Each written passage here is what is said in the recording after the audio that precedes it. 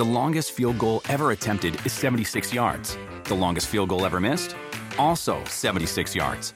Why bring this up? Because knowing your limits matters, both when you're kicking a field goal and when you gamble. Betting more than you're comfortable with is like trying a 70-yard field goal. It probably won't go well. So set a limit when you gamble and stick to it. Want more helpful tips like this? Go to keepitfunohio.com for games, quizzes, and lots of ways to keep your gambling from getting out of hand.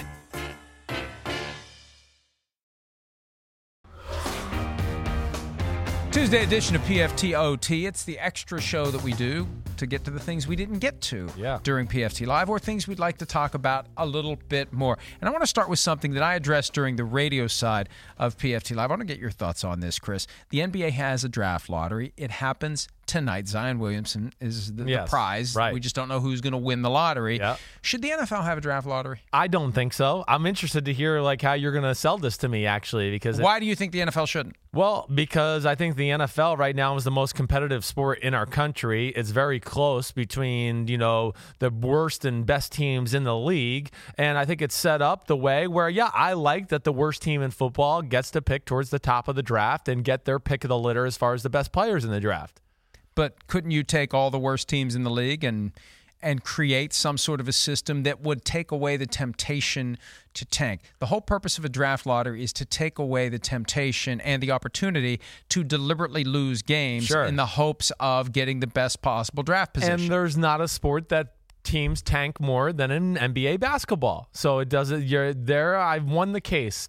No, but they tank in the NFL too. Yeah, no, I know they do. Here's my proposal. So, okay, go ahead. Yes. Here's my proposal. As I was riffing on this earlier, at one point I said, just take all 32 teams and put them in the lottery. Who cares? Give them all an equal shot. Who cares? Then you completely eliminate any temptation to tank because there's no connection between how you do in a given season and where you land in the draft. But I decided to revise it. Okay, thank you. Picks 21 through 32 will be determined based upon how you finish in the postseason. The playoff teams, you win the Super Bowl, you're last. You get knocked out in the wild card round, you have the worst record, you're first of the 21 to 32. Okay. For the top 20 teams in the draft, the teams that don't make it to the playoffs, straight lottery. Yeah. No weighted, the way they do it in the NBA. No, you didn't make it to the playoffs.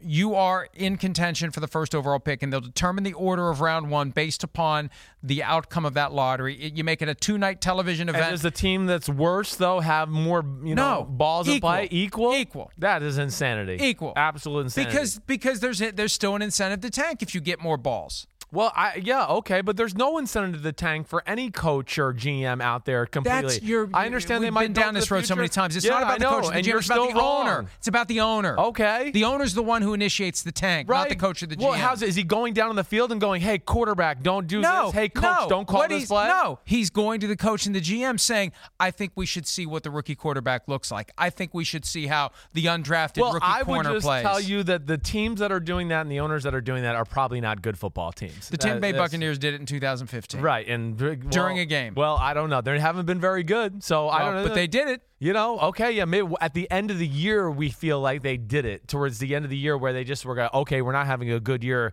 Let's lose a few more. And it's not, again, where I don't think coaches are tanking in these incidences or the players are actually trying to lose games. Yeah, the GM, the coach, they might be putting out younger guys that don't give them the best opportunity to win the game, but there's still an end goal there. How can you not acknowledge? How can you not acknowledge there's a temptation to tank? Because I've been in NFL teams where we're 4-11 and we're going to the last game of the year, and I go, okay. There's no temptation for the player to tank. You want to win. I know, and there's none for the coach either. No, but there's an organizational temptation to tank.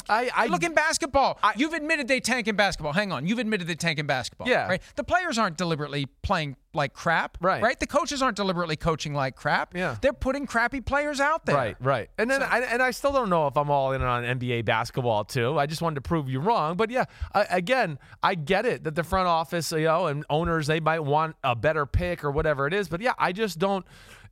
The coaches and players are going to compete. So, yeah, you're tanking to a degree, but I can't just flat out call it tanking when the guys that are out there responsible for the outcome are playing hard and the coaches are playing hard. And to your lottery thing with 20 teams being all involved in that is ludicrous. I mean, why? Because if you're either a playoff team or you're not a playoff team. Well, the Pittsburgh Steelers, you're going to give them the number one pick in the draft? If they win the lottery. Well, that's insane. That's just stupid. I don't know what else to say. The problem with doing the weighted lottery is that it doesn't completely remove the incentive to tank. And I think the reason the NFL won't do a draft lottery, because what a great offseason tentpole event that would be. It would be. Right? I get that. The NFL won't do it, I believe. They don't want to acknowledge the disconnect between integrity of the game, try to win every game, and the value of being the team that has the first pick in the draft, because there's clearly value. The higher you pick, the better. And every time there's a trade up and you see what they give up to trade up, you realize, hey, it is better to be bad. So they if they start down that path, the only way they could pull it off and not suggest that there's any legitimacy to the idea of tanking is make it a straight lottery. That's the only way they could do it. Because if it is weighted, they're acknowledging you benefit from being bad. Right. And we don't want to acknowledge that you benefit from being bad. You do. We just don't want to acknowledge it. I think that's why they don't do a draft lottery. Yeah, well, maybe. But, also, again, I like the NFL's current system. The NFL's king in this country for a reason, and I think this is one of the reasons because of the competitive balance. And, again, most people... Yeah, the competitive balance. The Patriots win every Super Bowl. Well, hey, this is a special team, but certainly we see a big rotation of other teams that are competing for it on a yearly basis. But, when you get done... Are you done texting now? Are you done? You good? You I'm listening to you. I wasn't on camera. Oh, you were listening? Okay. Sometimes there's situations that I have to we're address. at work. We're at work. What are you, like a renegade? Are you Antonio Brown over here? This is New England Patriots type of show here. My wife wanted to know if I wanted to have breakfast, and I said, no, I'm going to eat with you. So now go screw yourself. I'll have breakfast with my wife, bastard. Sorry, Jill. That's I like Jill. I don't want her to eat alone, but Jill, you don't want to eat with this guy anyways. Go eat by yourself. All right. What were you talking about? I wasn't listening. I was texting my wife. I lost. Well, people think that the lottery's rigged in the NBA anyways. That's what I'm saying. Yeah. So you can't win sometimes in any scenario you set up. Patriots win no matter what. They won't have Gronk this year. They'll still win. Josh McDaniels, the offensive coordinator, said recently that they're not sure how the offense is going to look without Gronk. Yeah. And Patriots fans, to the extent that any are actually concerned that the Patriots won't be in the Super Bowl again, they're concerned, hey, well, we should know what the offense is going to look like. What's your reaction when you hear that? My reaction is this is like status quo for the New England Patriots. This is why they're so great. This is not a reason for concern. This is just, to me, a reason why New England is New England, because they go to every year, they approach it as a total new entity. It's a new start. It's a clean slate. Players are better. Players are worse. Guys are dealing with injuries. We had to replace this player with that player, whatever it is. And they start to go through their team, and they first evaluate their team to go, okay, what do we got? And now, how can we start to implement the best system around what we got, that we're putting these players in realistic positions to succeed always? That's where New England sets themselves apart. When Tom Brady got hurt, they didn't go, well, Matt Castle, get in there and run Tom Brady's offense. A lot of teams do that, which is like mind-blowing and so stupid. No, they said, whoa, we got to change the dynamic of our football team and change how we coach and change how we call certain plays in certain situations. Everything was changed so that the Matt Castle experiment worked. That's where I just like, New England, don't panic. This is just New England being New England and them finding the best way for them to win once again. Yeah, I agree with you completely. The best coaches take the guys they have and they design a system to get the most out of the guys they have. And it is a living, breathing system that will change as the season unfolds. And one of the reasons the Patriots are always standing at the end, they get better as the season unfolds. Right. They don't get worse. Teams always get better or worse. Very few stay the same. The Steelers are the Patriots are one of the ones that get better as the season unfolds. Yep. All right. The Hard Knocks series is something we've been talking about this week. The teams that are in it, the teams that aren't in it, the teams that are in the running potentially. We don't have a team yet. All or Nothing is a lesser-known in-season series that Amazon does that I think is better in certain respects than Hard Knocks. They had the Cardinals one year, then the Rams and the Cowboys. Right. This year, I'm told it's going to be the Carolina Panthers. Okay. They were 6-2. It all fell apart. Yep. Cam Newton didn't know what was wrong with his shoulder. I mean, if they do this the right way, it could be very, very compelling. It could be a great look at how a team that feels like it's going this way all of a sudden just completely disintegrates, starting with a blowout loss on a Thursday night in Pittsburgh that really greased the skids for 7 straight losses. Yeah, I mean, it seemed like they never recovered. I mean, and then that, and I think the thing that jumps out to me there, because I was just looking at their schedule going, gosh, they lost that game. They're 6-2. You're going, I was sitting there going, they're one of the best teams in the NFC. They got a chance chance to be a legit Super Bowl contender. They lose that game on a Thursday night to Pittsburgh where they get blown out. Then they lose 2 heartbreakers in a row where they lost a close one to the Detroit Lions when Cam Newton missed the wide-open receiver for the 2-point conversion. And then they blew a game to the Seattle Seahawks where they really dominated and controlled the game for the most part.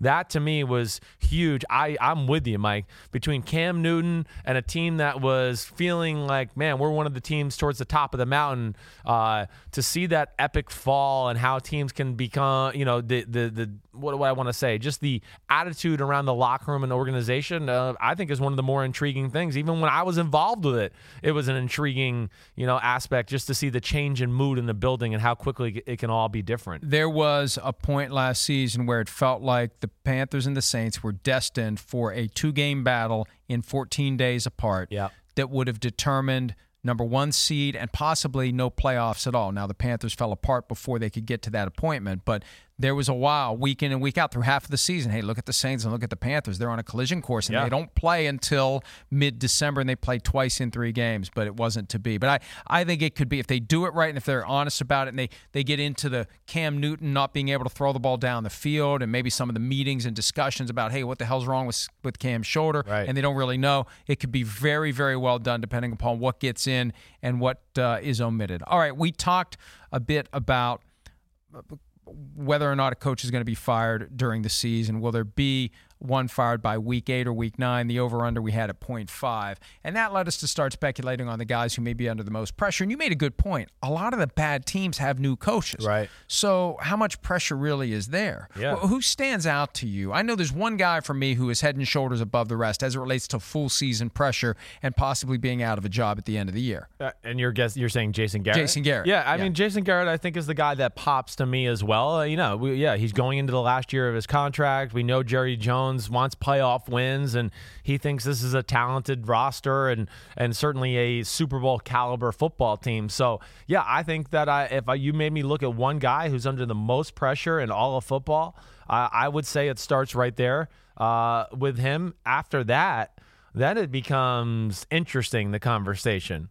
Where do you think it goes? Who's the next guy in line for you where you go pressure? Is it Pat Shurmur because of the Giants? I know you mentioned Matt. He's only been there 2 years. He's only been there. This is his second year. I know. I'm with you, but I think Mike Zimmer's under pressure. You think Zimmer's under pressure? I mean, he got an extension. He didn't get an extension. They picked up the option to extend his contract by a year. So if he would get fired after this year, if they'd move on and go in a different direction because the team goes 4-12 and Kirk Cousins is a disaster and they decide to clean house. And I'm not saying they will, but you're under pressure to take this team and get this team to the playoffs, or there could be some tough questions. I think he's a guy who could be in some degree of jeopardy. Yeah, okay. And then I guess if we're going to put them there, then we're talking pressure. Mike Tomlin's probably another guy, right? If it's a disaster in Pittsburgh, the fans aren't going to stand for it. Yeah, right. I mean, do you think Mike Tomlin has to make the playoffs to save his job or continue to work there? I don't think he has to make the playoffs, but he better be better than 6-10. Yeah. 6-10 or worse, and I think he could be in serious trouble. Yeah, and it'd be interesting to see. I mean, it really would be. Freddie Kitchens is under a ton of pressure, even though he's unlikely to get fired.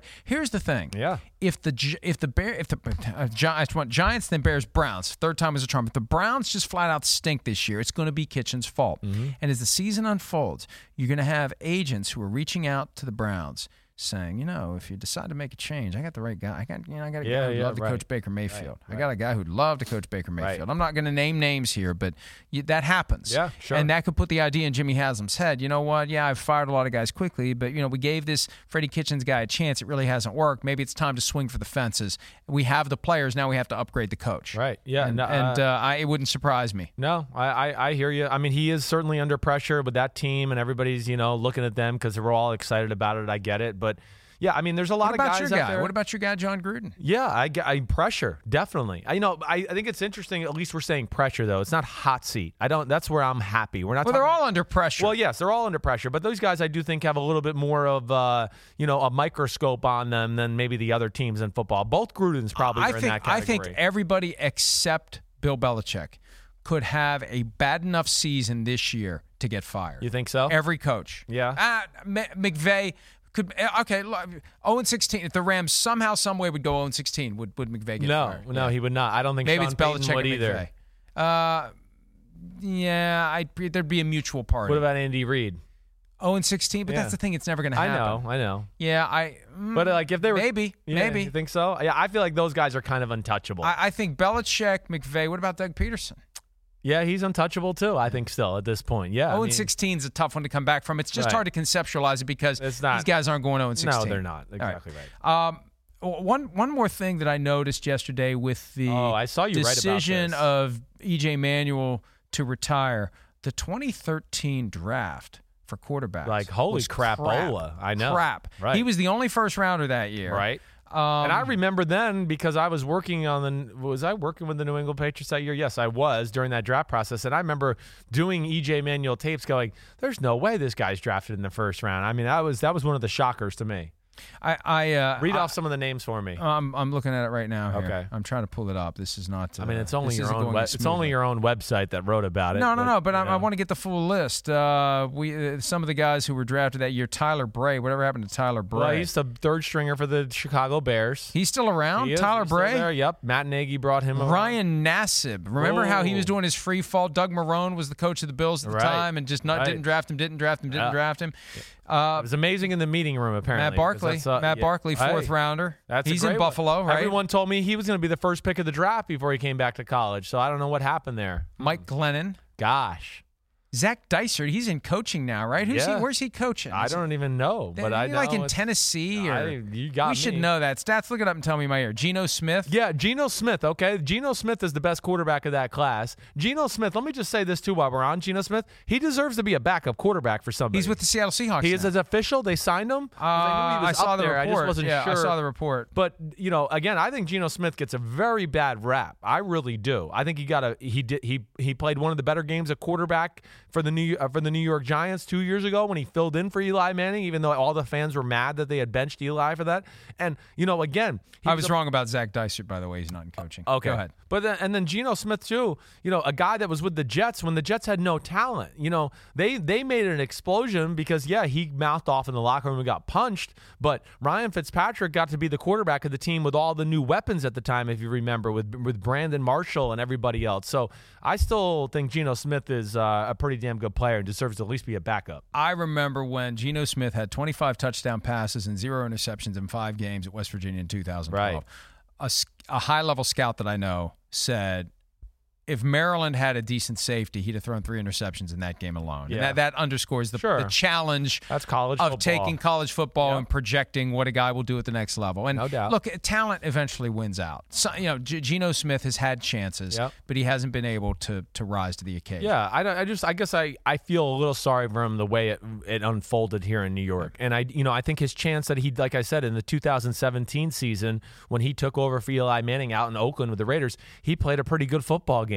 But the fans just weren't going to acknowledge it, and he just got abused for it. And I feel like he's a little unfairly treated. And I think regardless of your actual quarterback skill, you can get in unfortunate circumstances where you have a reputation that just keeps people from ever accepting the possibility that you might be good. Yeah. They just won't buy in. No, they will not. And because your teammates are they're gonna hear it too. They're gonna hear from their wives and their friends and, oh, that's your quarterback. Oh, that guy sucks. Oh, no, he's not bad. No, he sucks. And then, well, maybe he does suck. You see one bad pass in practice. Yeah, that guy sucks. Yeah. And you just don't get behind him the way that you should. No, I totally get it. I just to bring up a name that happened in Miami, I think of like Brent Grimes and his wife. All they did was rag on Ryan Tannehill and how bad he was, and they went to Tampa, and the results were worse, but nothing was ever said about Jameis Winston. So there's a perception that wasn't right, but constantly being put out there, and it feeds the fuel at times. Yep. All right. Well, we fed the fuel. Did that even make sense? You have been shedding knowledge for the last 2.5 Feed hours. The fuel sometimes. He scared us earlier, folks. I don't know if you saw it on the TV side.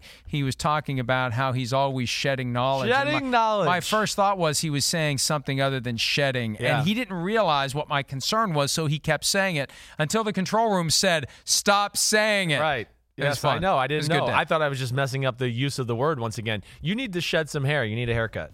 I like my hair. I want people to realize it's actually my hair, so I let it grow. What? People think it's not real? People think it's a toupee. No, it's a beautiful head of hair. It is real hair. Yeah, I know it is. It's human hair. It's not my hair. I'm going to yank it and pull it real hard. But it is real hair. I know it is. Jill says to me, you should shave your head so people can see that it really is your hair and they'll see it grow back in. I said, but what if I would shave my head and it wouldn't grow back in? Then I'd be screwed. Yeah, you would be. Don't shave your head, and you got a good head of hair, so screw everybody else who thinks you got a wig. And it's not colored either. People think it's colored. You can see there's a lot of gray in there now. Who would think it's colored? Man. They must be blind. That thing's salty gray over there. Still, there's a way to. But you know what? You're right. On TV, it looks kind of blind. Like, hey, why do you color your hair? It's like, I don't. Yeah, no, yeah. I think fans it's the lighting. Out there, yeah, there's a lot of gray. Fans out there. He looks way older in person, so it's plenty of gray. You just said dick.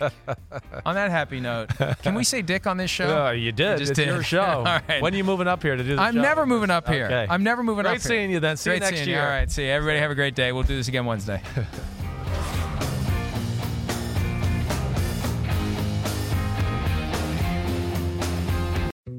Dietz & Watson's been making meats and cheeses the right way since forever. What's that mean? It means never cutting corners, ever. It means cooking, not processing. It means our Virginia brand ham that's cooked to perfection, then twice baked to layer the flavors. It takes more time, but you can taste the difference. We come to work every day to do it the right way, even if it's the hard way. Because if it's not right for us, it's not right for you. Dietz & Watson, it's a family thing since 1939. The longest field goal ever attempted is 76 yards. The longest field goal ever missed? Also 76 yards. Why bring this up? Because knowing your limits matters, both when you're kicking a field goal and when you gamble.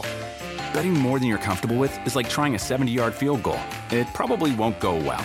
So set a limit when you gamble and stick to it. Want more helpful tips like this? Go to keepitfunohio.com for games, quizzes, and lots of ways to keep your gambling from getting out of hand.